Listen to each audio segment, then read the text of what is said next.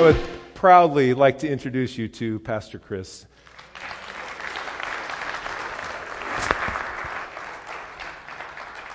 You do your thing. I'm going to be back up here with some of the staff and elders and trustees, and we're going to pray over Chris and his wife. So we'll see you in about a half hour.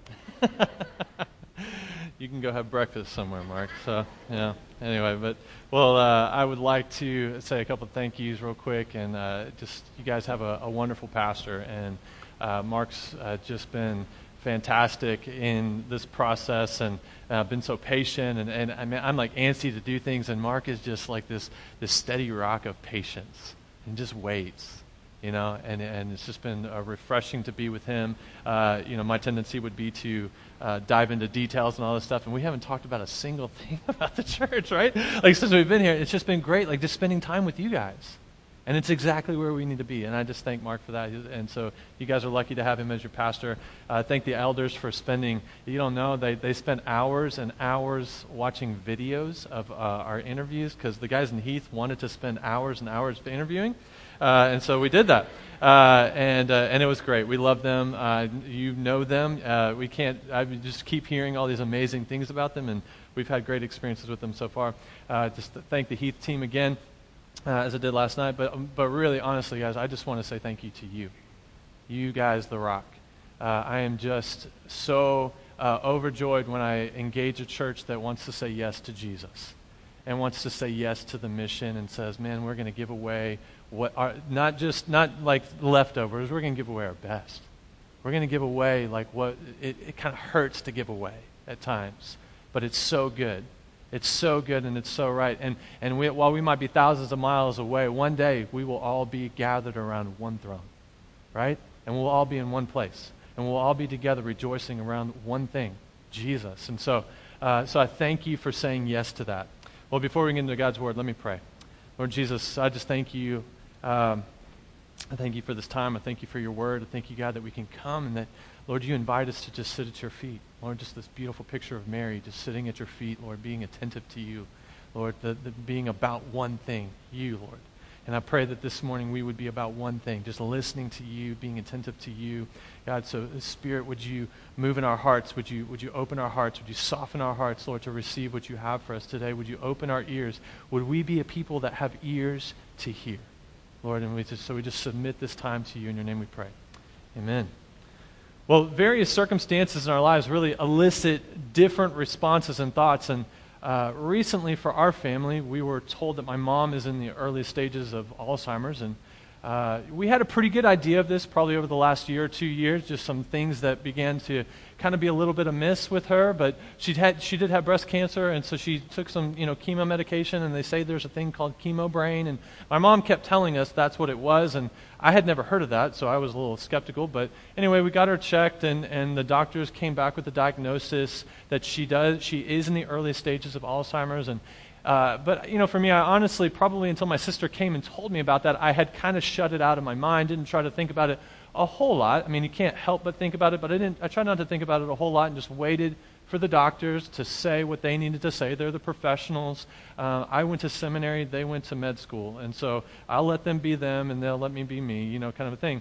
But so I got the news, and after the shock wore off and I allowed myself to think about really what this means, I've come face to face with mortality in a really new way. My own mortality, the mortality of mankind. When somebody near and dear to you is facing, death or facing something that's, kind of a big deal like this in their lives, where, they're telling you, she could live for 15 years, she could live for 2.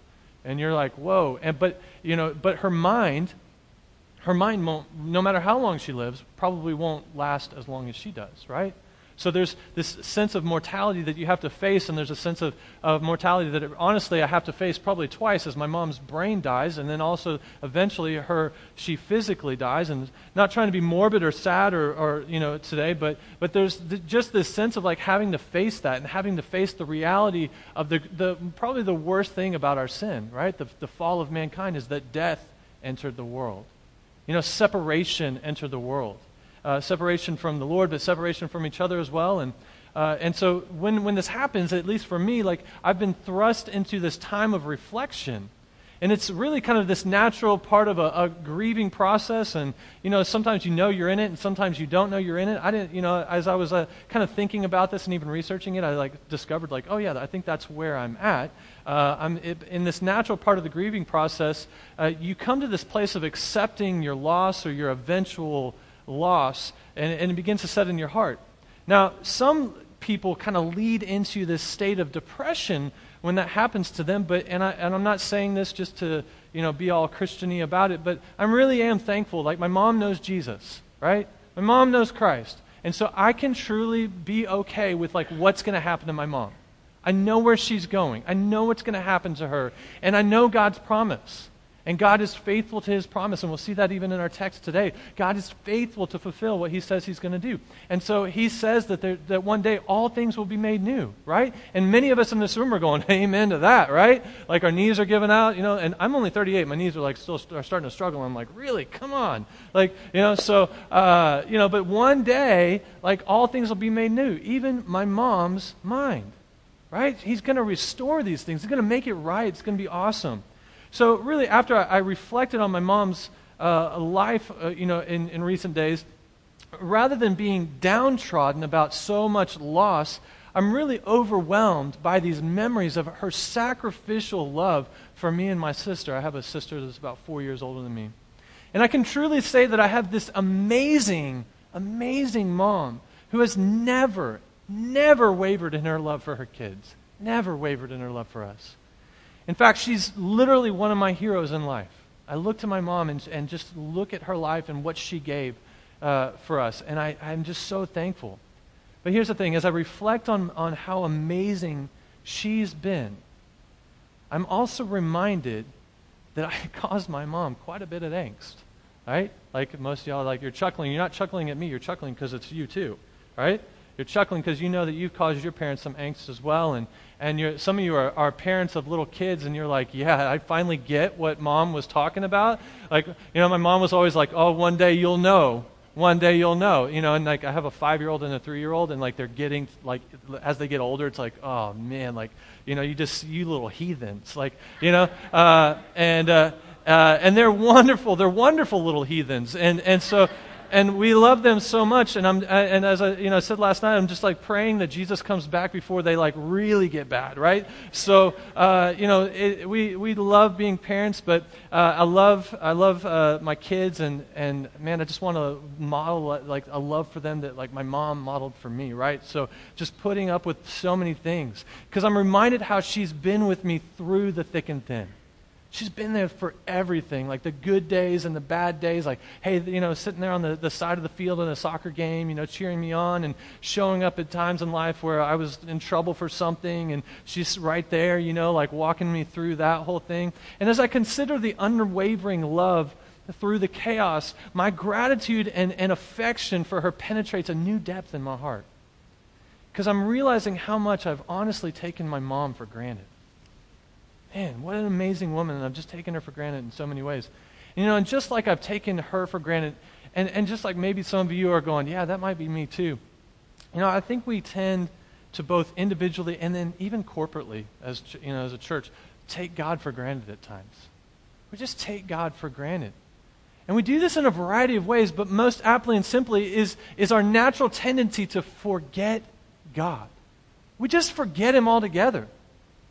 And we forget Him, and to forget that God has really created this harmonious design for our lives that we only experience when we're walking with Him and trusting His guidance. This is the best place for us to be trusting Him and allowing Him to guide us in our life. And you see, God has purposed, and He has a purpose and design for us to flourish and thrive. This is God has this beautiful design. He created the world, and He said that it was good. He created all things. I love the creation story. I love Genesis. Genesis just tells me everything about God. We see this beautiful design of God, and He creates it all in this harmonious manner, and He looks at it all and He says it's good. And this word good is a very similar word that we see that's connected to our understanding of righteousness, being right with God. God was declaring that this is right. This is good. This is beautiful. This is how I intended it to be. And this is what astounds me about the fall, right? Like there's one thing that God tells them they can't have. That's it. God gave them dominion over everything. Everything. And he told them it was good. And it was beautiful. God has this wonderful design for us to flourish and thrive. Yet we continue to think that we know what's best, right? We think we know what's best. We continue to choose our own path. We continue to want to be our own God or create these little g gods, these idols in our lives that give us a false sense of security. You know, like my bank account, I know what my bank account has in it, and I track it, and here, I'm trying to learn how to, like, be even better at 38 years old about tracking, like, what's in my bank account, okay? Like, so I know that that's a diligent practice, but, like, some people, maybe some of you wake up every morning, and it's like you can't even get out of bed. It's like this natural, like, the alarm goes off, and it goes to your phone, and you're, like, looking at your bank account. You know, like, where am I at? Like, you were just asleep for 8 hours. What do you think happened? Like, what could have happened, like, from the time, because you probably looked at it before you went to bed. Like, what could have happened? But there's some sense of, like, security we have when we look at our bank account and know that, like, there's money to go to Chick-fil-A, right? Like, I know, hey, man, I can at least go to Chick-fil-A today. So, like, we love the security of having something, like, tangible that we can put our hands around. And it gives us this sense of stability. But there are these idols that are false because at the end of the day, all of that fades and burns and goes away. Man, the economy of God, like in the eternal glory of the heavens, like hopefully, like I don't know if there's going to be money there. That's not like depicted for us. Why? Because God doesn't care about that. God's not concerned about those kinds of things. So we don't need to be like gravitating towards these little bitty these little G gods and these idols in our lives. They're false gods. They're false security up for us. You know, we continue to forget God all the time until we realize that we actually need God. You know, like anybody ever been around, like, you know, people who are you know, in AA or struggling through those kinds of things? I know you'll have like 2 or 3 groups that meet here. When we were in Massachusetts, we had a lot of groups that met in our church up there. We were around a lot of people with a lot of drug addiction up there. You know, and you look at them, and sometimes we want to look at them and be like, man, what happened to you? And at the end of the day, honestly, that's us. Like, we're all the same in that way. You know, and we all, like, have to come to a point of realizing, like, we're at rock bottom in life at times. And we need God. And when we come to that place of being rock bottom because nothing seems to be going our way, nothing is working out our way, like, life seems to be chaotic, like, it's most likely because we have forgotten God. And it's in that moment that we realize we need God. But here's the thing, yet our sense of need can still trip us up if we never get to the place of remembering who it is that meets our need and how that need is met. You know, Pastor Mark talked about last week that we need to come to a place of contrition, a place of mourning over our sin, of realizing how much we've wronged the Lord. But we don't need to then wallow in our sin. Like, some of us come to this place of like, oh, I am a sinner. And we wear this badge of honor of being a sinner. Like, look at me, as though like people are like, wow, you're so humble because you recognize how sinful you are. Man, like, that's great that you like confess your sin. And I would love churches to be more about confessing their sins to one another. We're actually going to practice that here in a minute, one by one. No? No? Okay, just kidding. Like, no, but like, you know, it's a great thing. It's a good thing, even as Pastor Mark talked about, like that we confess our sins. But we shouldn't wallow in our sin. We don't wallow in self-pity over our weakness or our inability to walk in holiness. Because honestly, that's just our way of turning the focus back on us. And ultimately, it results in a weak and powerless plan for life that's dependent on our ability to avoid sinning again. Like, how good can I be? How awesome can I be? Like, let me muster up enough strength to not sin again. You know, but after we've confessed our sin and mourned over our broken relationship with Jesus, honestly, we just need to stop. We need to stop, and we need to remember God's grace. We need to remember grace. So today I want to look at 3 attributes of God's grace that we'll see in Nehemiah 9 if you forgot where you've been already. Like, the good thing about preaching through the Bible, if the pastor forgets like what to tell you to turn, like, you should just like turn to where you were like last, right? And if you don't know where you were, it's because you weren't here last week. So come to church. So, right? So, turn with me to Nehemiah 9, because what we're going to see in Nehemiah 9, the back half of it that Mark graciously left for me to preach, is these three attributes of grace. I love talking about God's grace. And what we see here is today is that we're going to see that God's grace is abundant. And that God's grace is relentless. And out of our understanding of the abundant and relentless nature of God's grace is God's sufficient grace. Like we come to a place of understanding that God's grace is totally sufficient. So let's consider the first attribute of God's grace, his abundance. And last week, Mark covered the first portion of Nehemiah 9, where the priests launch into this prayer, praising the Lord. And in the first part of the prayer, they begin by recognizing God as creator and covenant maker, covenant keeper, rescuer, leader, reconciler, provider. I mean, all these amazing things. And honestly, if you knew nothing more about the history of Israel other than what the priests had already prayed at this point, it would be natural for you to think that the Israelites were grateful and faithful people. Man, God is so amazing. How could you not, want to just live your whole life for this guy? But you see, the transition here, although it should be this amazing therefore, right? Out of the overflow of this, therefore they went on to live these amazing lives. But instead, in the history of Israel, we see that they are riddled with unfaithful and rebellious responses towards the Lord. And it elicits this contrasting but clause. Read with me beginning in verse 16. But they, our fathers, acted arrogantly. They became stubborn and would not listen to your commandments. They refused to listen and did not remember your wondrous deeds, which you had performed among them. So they became stubborn and appointed a leader to return to their slavery in Egypt. You see, the priests are recounting the mumbling and grumbling of the Israelites who failed to trust the Lord for his provision in the desert. Remember, they're out in the desert and they're hungry and thirsty. So they start crying out and they start grumbling against God. But remember this is after they had been led out of Egypt. This is after they had been led out from under the oppressive hand of Pharaoh. This is after facing imminent death on the edge of the Red Sea.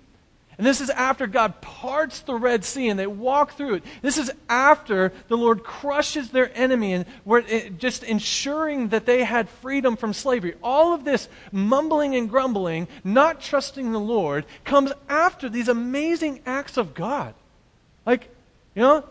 Red Sea parts, walls of water, you're walking through that. Man, God, I don't know if you can provide some food. What? Did you see, I can just imagine, God sitting, on his throne, anybody else see the angels are, around them, they're going, yeah, we don't get this. What's wrong with these folks? Did they see what we just did? And, all of this is happening after. After all these miracles, instead of trusting the Lord for the provision of the day, they wanted to go back to a life of oppression. Man, God is come into each of our lives. If you are a believer in Jesus Christ, reflect on your life. Where has God shown up in your life? How has God graced your life? But man, each one of us, myself included, guilty as charged, are so tempted back into a life of slavery into our sin because on some level it's comfortable. We get into this rhythm of life of knowing how to live life, knowing how to live in dysfunction. And instead of choosing God's glory or God's grace or living in a healthy way, we just choose dysfunction because at least we know how to do that. I don't know how to do this over here, so I'll choose dysfunction instead. And we see that in the lives of the Israelites here. And then we see in verse 18 one of the most egregious acts against God, it says that they made for themselves a calf of molten metal and said, "This is your God who brought you up out of Egypt." This little thing that they create.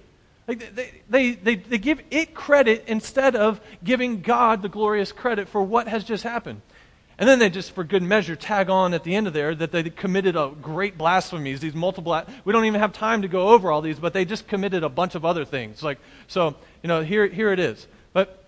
And we see in both of these accounts a lack of faith and a misplaced faith.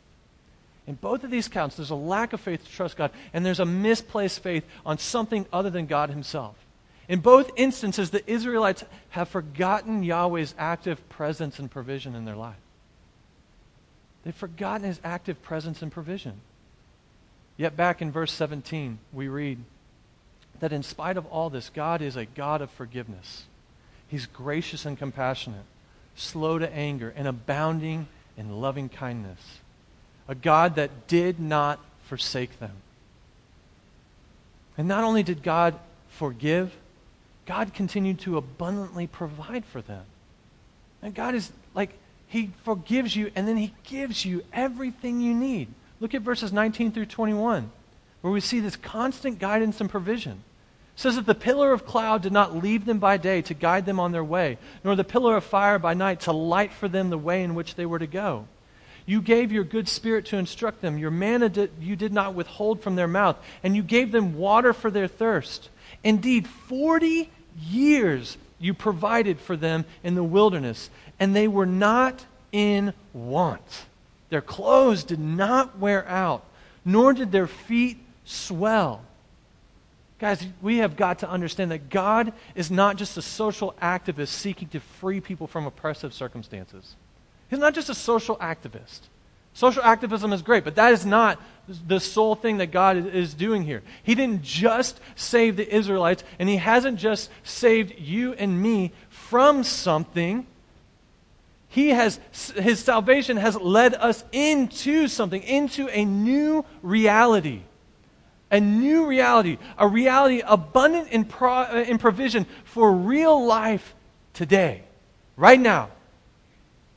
We live in this already and not yet, right? The already kingdom has come. Jesus came saying the kingdom of God is at hand. Like, we live in the already kingdom of God.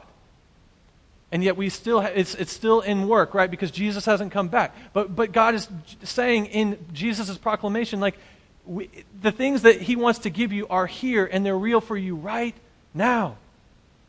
Man, and this is what we've been invited into. And a gracious abundance has come to us. And it perfectly meets every need with provisional precision. Provisional precision is how God meets our needs. It's not always the provision we think we need, though. It's not always the provision we think we need, but know that it is the provision that has been divinely purposed for your flourishing. It's been divinely purposed for your flourishing and my flourishing. In Exodus 16:4, we see in reference to God's provision of food in the desert that God says this, I will rain bread from heaven for you, and the people shall go out and gather a day's portion every day, that I may test them, whether or not they will walk in my instructions. And God's provision comes to us in a certain way. For what reason? Because God desires so deeply for us to trust Him completely for every physical, emotional, and spiritual need that we have. He wants the whole of our heart. He doesn't just want our Sunday heart. Man, He doesn't just want our Sunday 1 hour morning heart. You know, like, He doesn't just want our Tuesday night Bible study heart.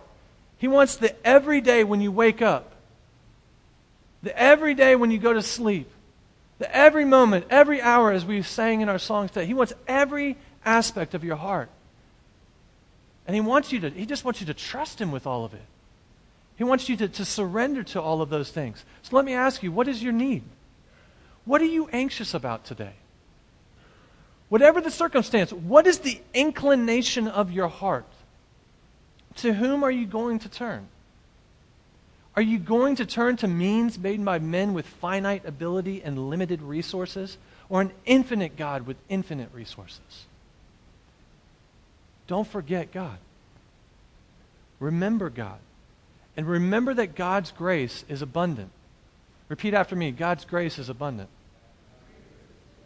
Next, it's essential that we remember the relentless nature of God's grace. Because just like the next section of this prayer, our relational tendency with God mimics this cyclical pattern that parallels the tendency of the Israelites. Historical theologians have called this cyclical pattern the Deuteronomic cycle. It's a cycle that begins in the historical accounts recorded in Deuteronomy and goes through 2 Kings, so a long period in the history of Israel. And the pattern goes like this: rejection, rebuke, recognition, repentance, repeat. Repeat. Right? It's like your song list just started over. kind of a thing. Like they would be in the favor of God, but then they would reject God. God would punish them and rebuke them in some way. They would come to realize, like, well, this isn't good, right? And then they would finally, like, repent and right themselves with the Lord. They'd come back to a good place with God. And then it was like somebody just went and hit the repeat button. Well, that was fun. Let's do it again, all right? So, see if you can catch the pattern here beginning in verse 22. Where it says, you also gave them kingdoms and peoples, and allotted them to them as a boundary. They took possession of the land of Sihon, the king of Heshbon, and the land of Og, the king of Bashan. You made their sons numerous as the stars of heaven, and you brought them into the land which you had told their fathers to enter and possess. So their sons entered and possessed the land. And you subdued before them the inhabitants of the land, the Canaanites, and you gave them into their hand, and their kings and the peoples of the land, to do with them as they desired. They captured fortified cities and a fertile land, and they took possession of houses full of every good thing, hewn cisterns, vineyards, olive groves, fruit trees in abundance. So they ate, were filled, and grew fat, and reveled in your great goodness. But, huge but there in verse 26, but they became disobedient and rebelled against you, and cast your law behind their backs, and killed your prophets who had admonished them, so that they might return to you. And they committed great blasphemies. Therefore you delivered them into the hand of their oppressors and who oppressed them. But when they cried to you in the time of their distress, you heard from heaven, and according to your great compassion you gave them deliverers who delivered them from the hand of their oppressors. But as soon as they had rest, they did evil again before you. Therefore you abandoned them into the hand of their enemies, so that they ruled over them. But when they cried out to you, you heard from heaven. And many times you rescued them according to your compassion, and admonished them in order to turn them back to your law. Yet they acted arrogantly and did not listen to your commandments, but sinned against your ordinances, by which if a man observes them, he shall live. And they turned a stubborn shoulder and stiffened their necks and would not listen. However, you bore with them for many years and admonished them by your Spirit through your prophets. Yet they would not give ear. Therefore you gave them into the hand of the peoples of the lands. Verse 31. Nevertheless, in your great compassion, you did not make an end of them or forsake them, for you are a gracious and compassionate God. Over and over, the people reject God. Over and over, God punished them out of his love for them. Over and over, the people cried out to God. Over and over, they would repent. And here's the best part.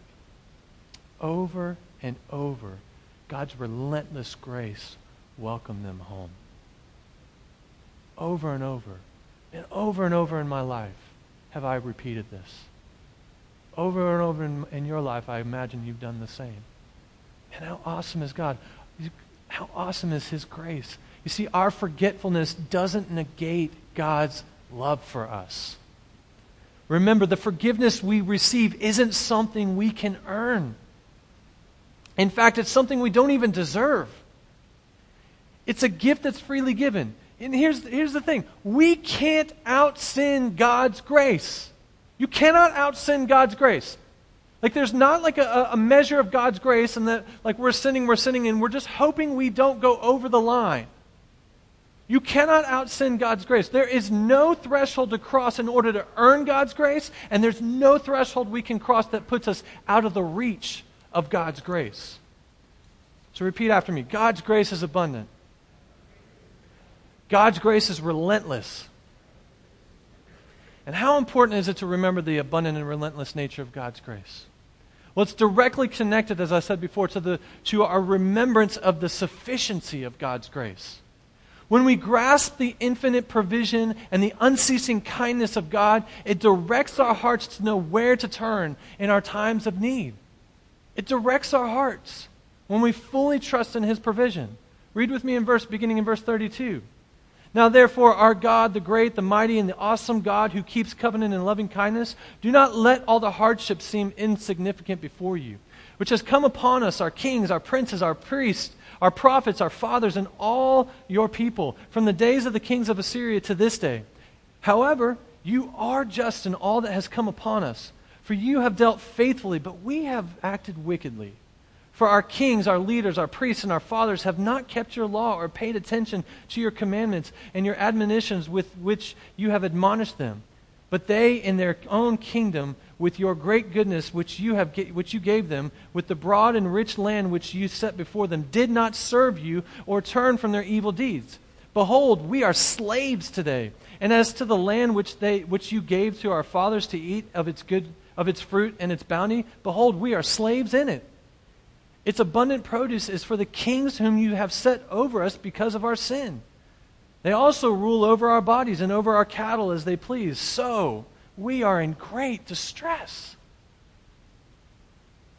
You know, in their remembrance through the reading of the Word, that long 6-hour reading of the Word, you know, not a 30-minute sermon. No complaints in the future, right? These priests have been drawn back to a place of singular dependence on Yahweh. And they're like reading through that history and they're going, man, like Yahweh is awesome. He's incredible. They're in distress, and rather than lean into their own strength or problem-solving abilities, they petition the Lord.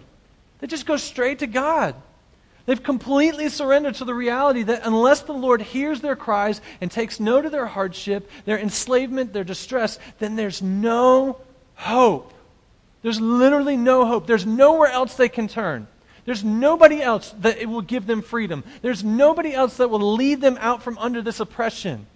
I mean, our lives are so riddled with that, with an attempt to seek like freedom from our sin in so many other places, right? We drown ourselves in some kind of like, a habitual pattern of eating, food that we like, or drinking alcohol, or doing drugs, or maybe watching the Super Bowl or something like. No, it's okay. You can watch the Super Bowl, but like we do these things in some attempt to like give us a reprieve from this state of enslavement that we feel to like the brokenness of our lives. And Jesus is just saying, hey, just come to me, because none of those things will satisfy you. I mean, they're going to give you a momentary pleasure, but guess what? You'll be right back. As soon as the clock hits 0 at the end of that game, it doesn't matter. Like, there's going to be some people that are going to be elated, for a week in New England. I'm not too high on Philly, right? So, and we've been there. We lived in New England. We saw that. They're elated and they're crazy about their fans, but guess what? They hunger for another one immediately because they're not satisfied. And Tom Brady's getting older. So, I know time is running out. But aside from Jesus, there is no hope. We cannot trust in anything else because man does not wield the power of salvation or restoration. We don't wield that. We're only agents of His grace. As Paul says, we're only ambassadors representing the Lord, bringing the good news to people. But Jesus is the only one that shows up and actually saves. He's the only one who can die on a cross and have His body broken and His blood shed, as we're going to celebrate here today, whose blood is pure to save. My blood is so bad, it is worth nothing to any of you. And so is yours. So, we're in the same boat. But Jesus is the only one. He's sufficient. We're only agents. And our responsibility, though, is to operate in that sufficiency of His grace that is abundant and relentless, not only for us, but for the salvation of others. Man, this is a daily call. It's a daily commitment. It's a daily understanding that when we wake up each day, we say, God, I need you. I need you today. Not because I sinned, but I just woke up. I just need you. I need your grace to help me navigate today. I don't even know what's going to happen. My boss was nice for 3 days. I don't know if he's going to be mean today. I don't care. I need you when he's nice and when he's mean. I need you when I have a lot and when I don't have a lot. I just need you every single day. So repeat after me this last time. God's grace is abundant. God's grace is relentless. And God's grace is sufficient. Where have you placed your faith today? Where do you find your source of strength? Have you trusted in God's saving grace? If you're here today, we want to welcome you. We want to say God's door is open to you. He just wants you to say yes to Him. Church, are you trusting that his grace is still your greatest need? The Apostle Paul, when facing a challenging relational situation, hears the Lord tell him in 2 Corinthians 12:9, "My grace is sufficient for you, for power is perfected in weakness." Not in Paul's skills or his ability, not in what God has done, like what God has gifted him to do. It's perfected in his weakness, what Paul is unable to do, because God shows up and does it through Paul. And that's how God is going to move through the church. He's going to move through the weakness of this church, not through your strength, not through your money, not through what you bring to the table. It's going to move through your surrender to God and your surrender to say yes to him and say, God, alone we can do nothing, but in you we can do anything. We can conquer anything that you set us out to do in your power and your strength. And we want people to know that it was your power and your strength.